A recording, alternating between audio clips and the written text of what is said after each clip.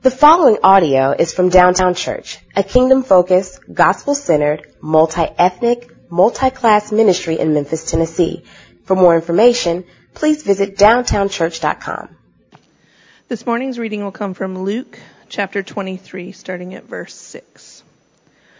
When Pilate heard this, he asked whether the man was a Galilean.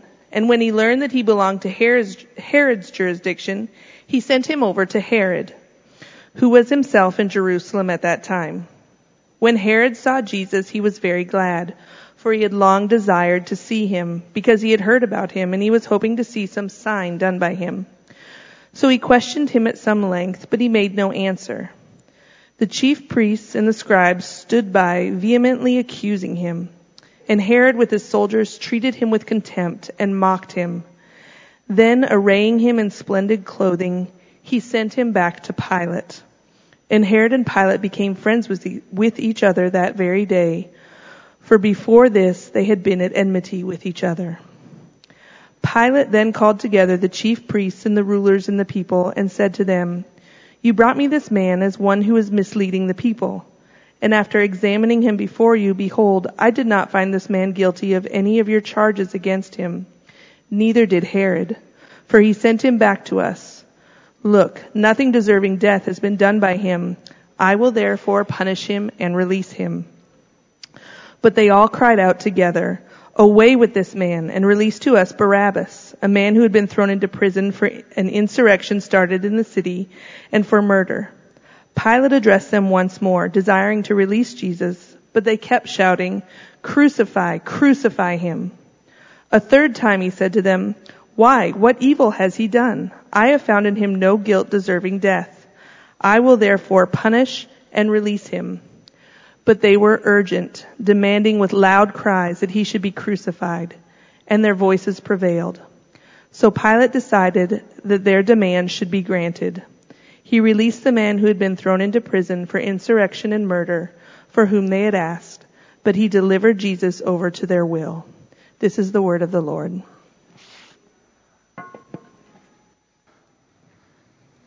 Praise the Lord, people of God. Amen, amen, amen. It's good to clap for Jesus and be in his house. We're in Passion Week. And this week, we will be trying to guide all of you all in daily devotionals in which many of our staff will have written just a brief word on particular passages, and you will find those on the rim just to guide your week and your day, leading all the way up to Easter. There's a drama at play, and we have to find ourselves and understand the massive drama that is happening this week. And we start there today. We start where Jesus has already made the triumphal entry, in which the entry was not so triumphal as one would hope. In fact, we know that Jesus had declared his kingship and brought peace, redemption, and reconciliation to the world. However, one who holds the office of prophet, priest, and king was mistreated, falsely accused, oppressed, and beat unjustly. And now no one would assume that the king, and I would echo the Old Testament, the King of Kings, the Lord of Lords, would be treated with such disgrace. Why? Who did he do it for? Well, in our dramatic text, we see that he's done it for you, for his people. And understanding so, we know that our passage has caused us to see all the way from Luke chapter 19, where Jesus had disrupted the temple practices that were being performed, and also seeing that his authority had been challenged by the chief priests and the other religious leaders. He was spied upon and challenged by those religious leaders. He was also betrayed by his very own disciple. And parenthetically, I may say that Jesus was betrayed by the very individual who knew that if he was away from community or the crowds, they can arrest him in isolation. I think, beloved, that the devil's schemes are still valid today. That if the devil can keep us away from one another and out of community with each other, every scheme that will say, if I can do it by myself, will lead us into destruction. But Jesus knew what he was doing. He understood the schemes of the devil.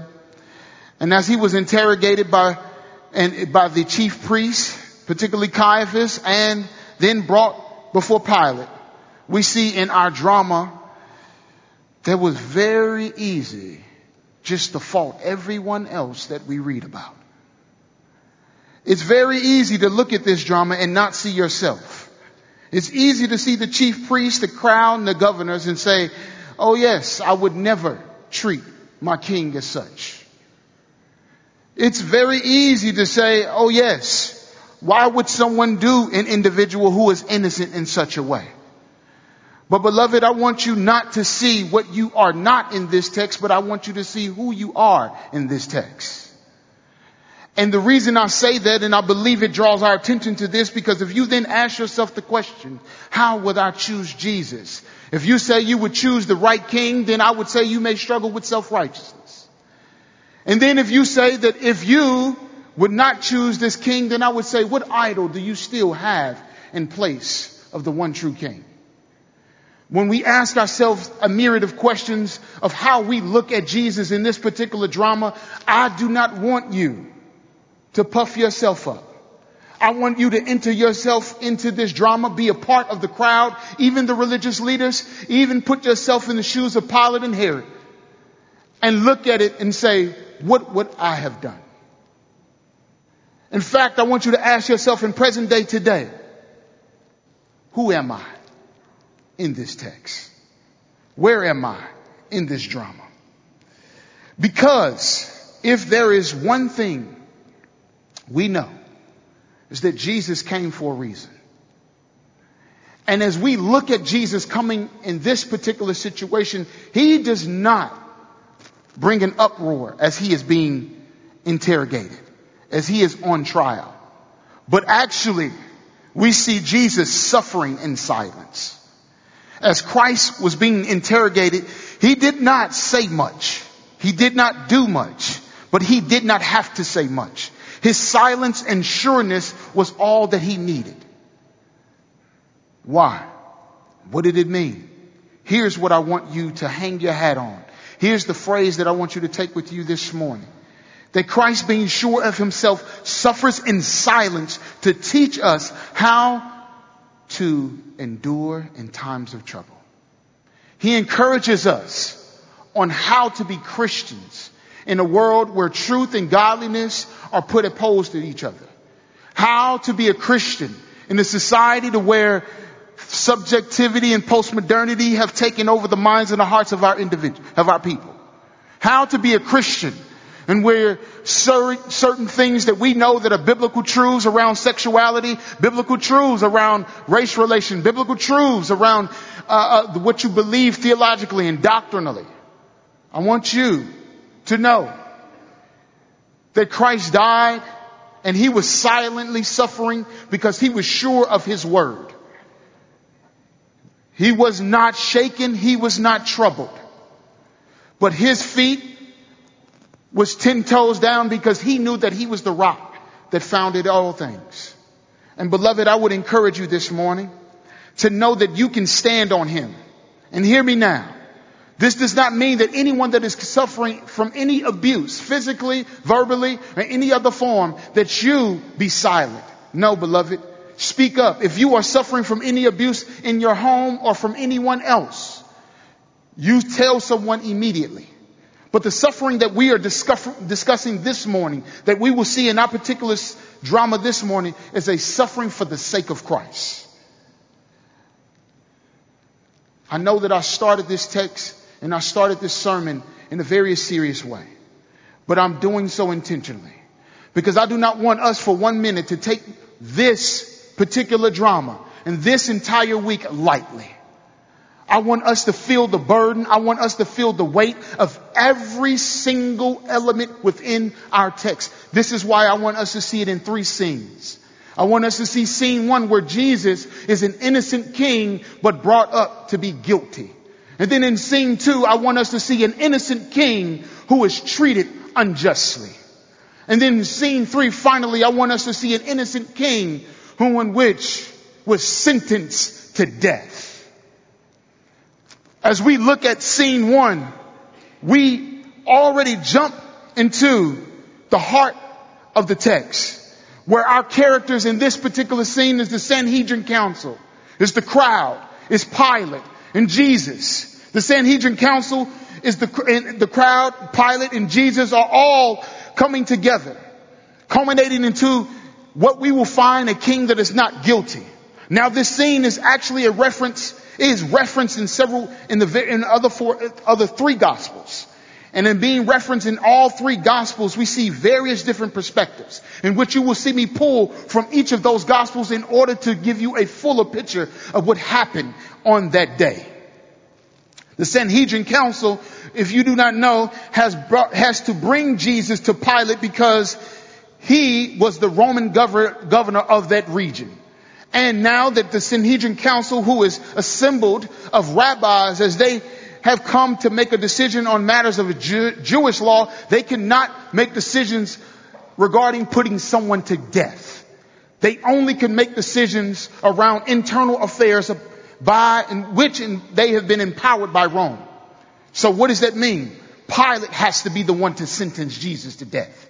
They could not sentence Jesus to death. They could not say anything or take anything from his life. All they can do is bring him up on charges. Why? And who is Pilate? Our next character. Pilate is the governor of Judea, which he is responsible of the finances and maintaining the order and maintaining order and law in that area. Scholars would say that Pilate is portrayed in several ways. In 3 main sources you see from a historical standpoint, Josephus and Philo, who says that Pilate was an individual who was cruel and a tyrant. But the gospel presents Pilate as weak and easily swayed ruler. Now the main character is Jesus, in which this is all surrounded around. One who is silent and quiet, set to the side. All of this uproar about a man who was claimed that he is the Messiah, the one to come, the Son of God. And in his proclamation, he is sure. But yet they say that he is misleading a nation. The very nation that he is called to lead. What are these charges? Misleading a nation, as you would see. Forbidding the Jews to pay taxes to Rome, then also proclaiming that he is the Messiah. Look at charge 1, misleading a nation. I want you to think about this as I explain what happens. Jesus immediately is put on charges because of the signs, the wonders, and the teachings that he has done. Think about this for a minute. When you look at John 11, 45 through 53, the Pharisees who have come to Jesus, some had actually become believers after seeing his signs and seeing his teachings. But then there were others who actually went to the high priest and went to Caiaphas and said, what do we do about this man who is doing signs and these teachings? And what they say? They said this in particular: if we let him go on like this, everyone will believe in him and the Romans will come and take away both our place and our nation. What did they hold on to? The place and the nation given to them by an entity that was created by God. Remember, beloved, God had come to give them and inaugurate the fullness of his kingdom, but yet they wanted to hold on to what they felt as if they could rule, if they can take. But look at verse 38. You don't have to turn there, but look at the next couple verses when you see they're talking about Jesus. The Bible says, after hearing his teaching, but some of them went and they told what Jesus had done. And so the chief priests had already planned that Jesus must die. Why? Because of the things that he was performing. Their thought of Jesus misleading the nation in part was fear that the Roman government would take the very thing that they cherish. They cherish their place. They cherish their nation. Instead of seeking Jesus, the one to come who would make them, had already promised that they would be a nation under his reign. They feared. Where do you see yourself in this drama? Where do you see yourself this morning? The other charge is what they have brought him up is forbidding them to pay taxes to Rome. Now, if you remember earlier in the Passion Week, they had sent spies to Jesus to ask him questions as to who should we pay taxes to? And Jesus told them, well, show me the money. Not the Jerry Maguire, show me the money. And they see the face and he says, render unto Caesar's what is Caesar's. And they were stumped and they could not respond to him. And so they walked away from that time. And yet they're lying on Jesus, saying that he told them otherwise. This charge is obviously false because Jesus intentionally told them to pay taxes to Rome. However, the Sanhedrin Council, what do they want to do? They want to argue otherwise because they want to portray Jesus as a threat. One that will steal governmental funding, that will help with policing, help with governing, help with making sure that everything is running in that area. And then Pilate would see an individual who is trying to cause ruckus in the government, which his job is actually to govern the finances as the financial administrator. Interesting. So if you see it from Pilate's perspective then, Pilate is then asking questions to see, are you really here to steal my job? Are you here to take over the government in which Tiberius is ruling and reigning? If that is the case, then we have a problem. But if that is not the case, we have no problem. This is why, again, you would see Pilate, who is an easily swayed leader and weak.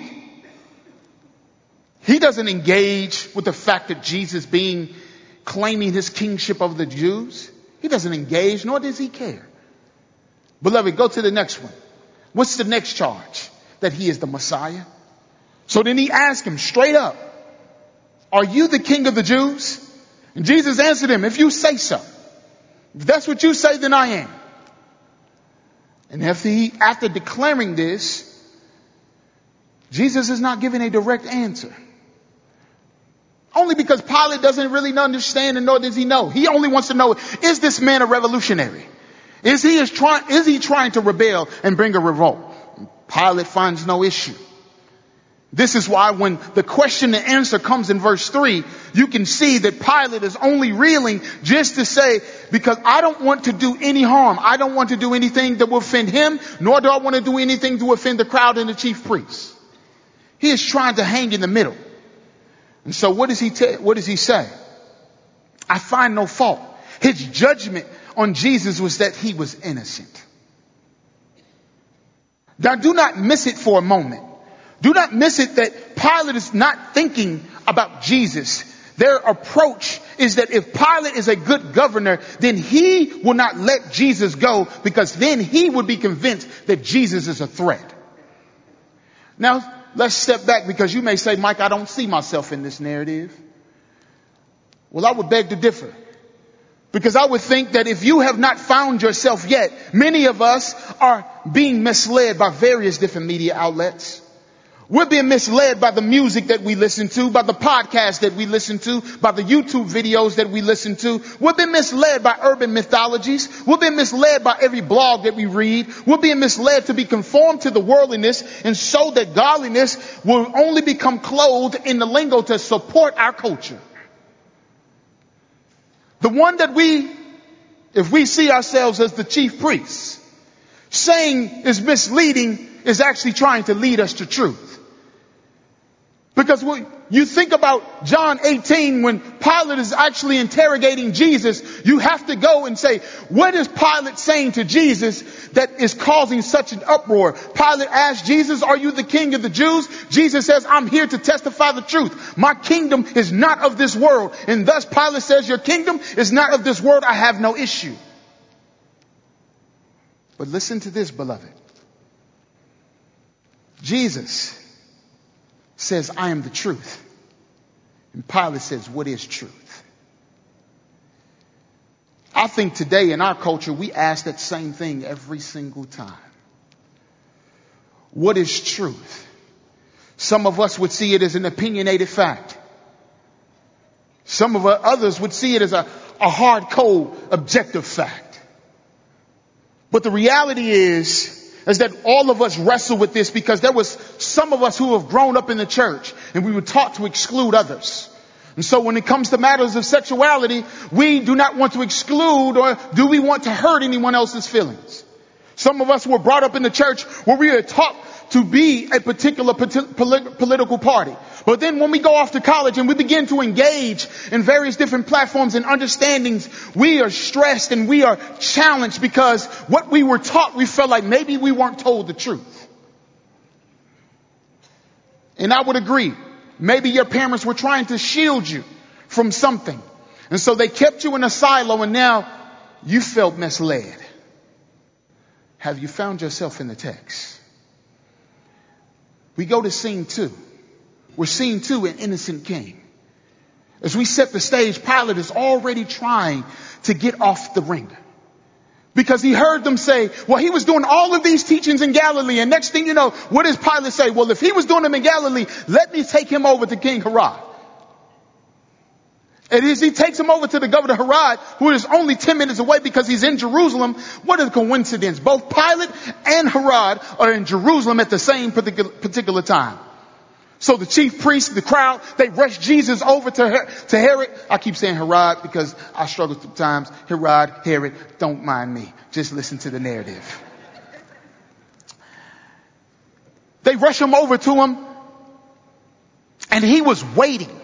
He was waiting to see Jesus. I want you to read what the text says. The text says right here in verse 7, and when he learned that he belonged to Herod's jurisdiction, he sent him over to Herod, who was himself in Jerusalem at that time. And when Herod saw Jesus, he was very glad, for he had long desired to see him because he had heard about him, and he was hoping to see some sign done by him. Oh, all Herod wanted to see was Jesus do a trick for him because of his own personal desire. I'll ask now, do you see yourself in the text? Does Jesus only do something for you? Are you only wanting him to come in your life because of a sign, a wonder? Or are you only you want him to come into your life just to fix something? Or do you want him to fix you? Beloved, I think when Jesus goes before Pilate in that sureness that he has, and he's so silent before Pilate, and this silence is not like the silence where he was challenged and interrogated by the high priest, nor was it the same with Pilate, because he at least gave Pilate a sentence, but he gave Herod no words. And Herod, frustrated because of his frivolous desire to see Jesus turn a trick for him, it doesn't happen. And then you hear, if you can, the chief priests in the crowd in the background accusing him, misleading the nation, blasphemer, the one who calls himself king. He is a blasphemer. He is a liar. He is false. And what do you have? Herod, go ahead and send this man off to his soldiers, maybe a private group of soldiers who were standing off to the side, and they mocked him in contempt and held him in contempt. And as they did, they despised him. They ridiculed him, treated him wrong. But Jesus said no word. How can a man take such suffering, but yet be so silent? I only think it's because of his sureness. And as they are treating him with such cruelty, I want you to see, beloved, that Jesus in this particular situation is not ignoring the fact that he's being treated with such injustice. But what he does know is that a people who actually hates him, and a people who actually is in sin and does not desire him, they are not aware of their sin, and so then he has to suffer in a way to make us aware of our sin. What's the awareness of our sin? The way that we treat Jesus. The way we mock him with our actions. The way we mock him and hold him in contempt by the idols that we worship.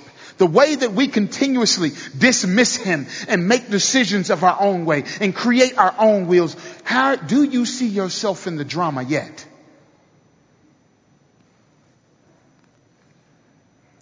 His silence was a defense mechanism in the face of harsh injustice. Jesus' silence did not mean weakness, but it was a depiction, again, of strength, surety, and hope. I think the closest thing that I could relate this to is when you look at the nonviolence movement. If you were just to take a reflection back to that time, you would see a movement where individuals are being oppressed and beaten, but yet holding together. Isn't it interesting that they're locked arms and the very thing that are coming against them is causing them to be isolated? Isn't it interesting that they lock arms and are beaten, but yet their silence is being misread as weakness? Isn't it interesting that they sing songs of overcoming, to hold in strong will, but yet never refute any of the people that are coming against them? Beloved, that picture, I remember watching Eyes on the Prize. I remember seeing videos of them. And you can go to the National Civil Rights Museum, and many of you cannot tell me that there is something boiling in you when you see people treated like that. You should feel the same thing when you see Jesus treated like this. A man beaten, a man suffering, and people in our society says that he's not real. People in our own congregation and that sit around us take him lightly. Do you see yourself in this drama yet? As we continue on this scene, you see that as Jesus is being rejected and despised, one of the things that is actually affirmed is what the prophet said in Isaiah 53:7. In that glorious chapter where you hear about Jesus' sufferings, the prophet says that he was oppressed and he was afflicted. Yet he opened not his mouth, like a lamb led to slaughter, and a sheep that before its shears is silent. He opened not his mouth. He didn't have to open his mouth, beloved, because he knew who he was and still is. Sometimes we open our mouths, beloved, because we don't know who we are in him. When we feel the pressure, when we feel the mocking, when we feel that the verdict on us is guilty, but we're not guilty, we feel oppressed. We feel challenged. We are hurt and suffering. But again, if we were to look at ourselves in this text, where are you? Bryan Stevenson, who I would say today is a modern day hero through the work that he has done, not only did he help Walter McMillan and several others, but he helped a brother named Anthony Ray Hinton, who was held on death row for 30 years. Anthony Ray Hinton came out with a book called The Sun Still Shines, which is a memoir of his life. He was falsely accused because there was a gun used that police found or said they found in his house. For 30 years, he was held on trumped up charges. Falsely accused. The Equal Justice Initiative and Bryan Stevenson worked hard, tirelessly, to make sure this man would not suffer any longer. And I remember when Anthony Ray Hinton said these words: they took my 30s away. They took my 40s away. They even took my 50s away, but they did not take my joy.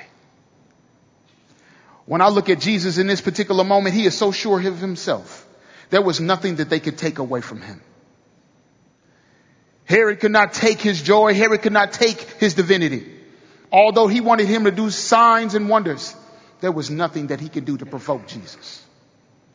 As we go to scene 3, our last and final scene, an innocent king who is sentenced to death. A new character is involved. A brother named Barabbas. Sorry, not Barnabas. Barabbas. As Barabbas comes into picture, I want you to see this. Here is a robber, an insurrectionist, one who is bringing revolt, a notorious prisoner, as many have said. He is held on the same stage as our beloved King.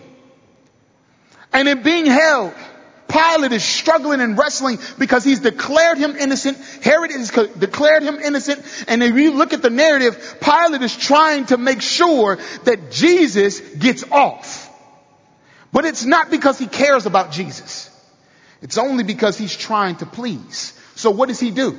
He beats Jesus. It was said in some writings, there was one who burnt some writings at a particular time, and Pilate did the same exact thing. They wanted to sentence him to death, but they justified it by beating him and whipping him. Pilate figured that this would suffice this time as well. But as Pilate suggested that they beat him and that they tear him to shreds, what they continued to yell out was that he was accused. Give us Barabbas, crucify him, crucify him, crucify him. Do you see yourself in the narrative? Do you see yourself in the drama? Would you be the one yelling, crucify him? Would you be the one, or Pilate, trying to make both parties happy? Who are you in this drama? And I want you to think about this as it goes further. Matthew's gospel tells us that Barabbas is Barabbas' name. Historical context says that his name means son of the Father. And in saying Jesus Barabbas, we know that Jesus' first name is not Jesus. Right? His last name is not the Christ. Sorry. Jesus' last name is not the Christ, but he is the Messiah, defining himself. So when Matthew writes and puts them beside each other, he says there's Jesus, Barabbas, and Jesus, the Christ. Who do you choose? The tension that you should feel from this text is actually asking yourself, who am I in this particular situation? Who would I choose? I posed the question initially at the beginning to help you wrestle with this idea of what it means to choose. If you know anything, you did not choose him. You did not choose Jesus. He chose you.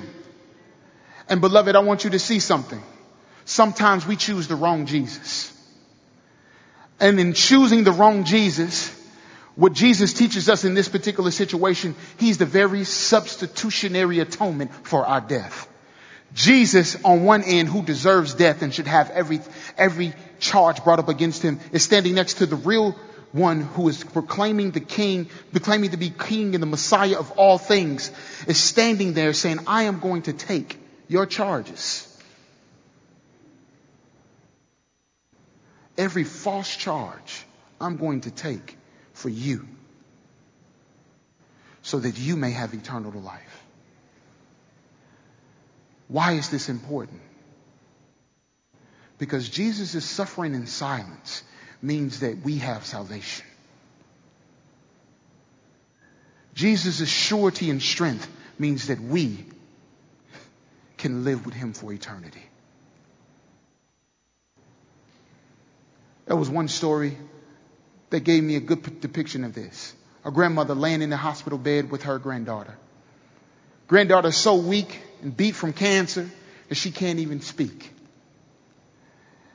And as the pastor walks into the room, he sees the grandmother cuddling and holding her granddaughter.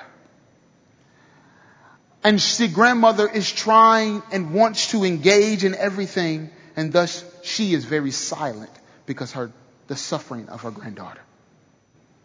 Listen to this, beloved. She laid there silently until she died. Why? She did not want to overshadow the suffering. She wanted to enter into the suffering.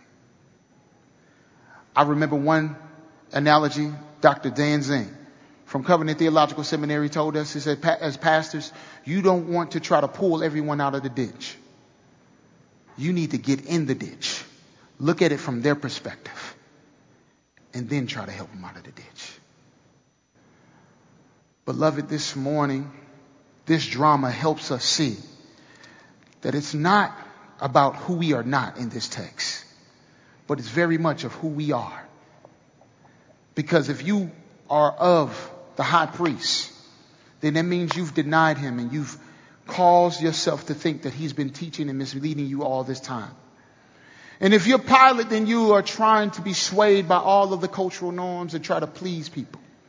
If you're Herod, then you want to make sure that Jesus is only someone that does something for you. If you're Barabbas, you want to make sure that you get off with every charge that's set up against you. Who are you in this drama?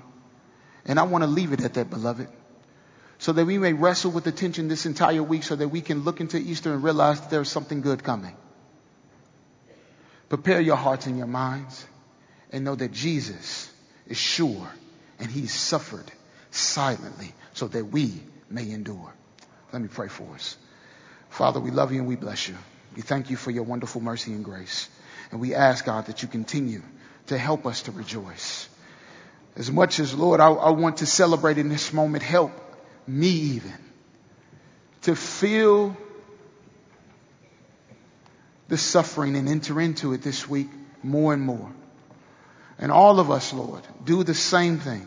As we lead our families and read the narrative, as we read it to our kids, help us to explain it. Help us to continue to engage and ask questions that we wrestle with. Help us to understand the truth of why Jesus' death, burial, and his resurrection is the very thing. His resurrection is the very thing that makes our faith solid and firm. Help us to continue to worship you all this week and all that we do. For it is in Jesus' mighty name we pray. All God's people said. Let us continue to worship God in our giving.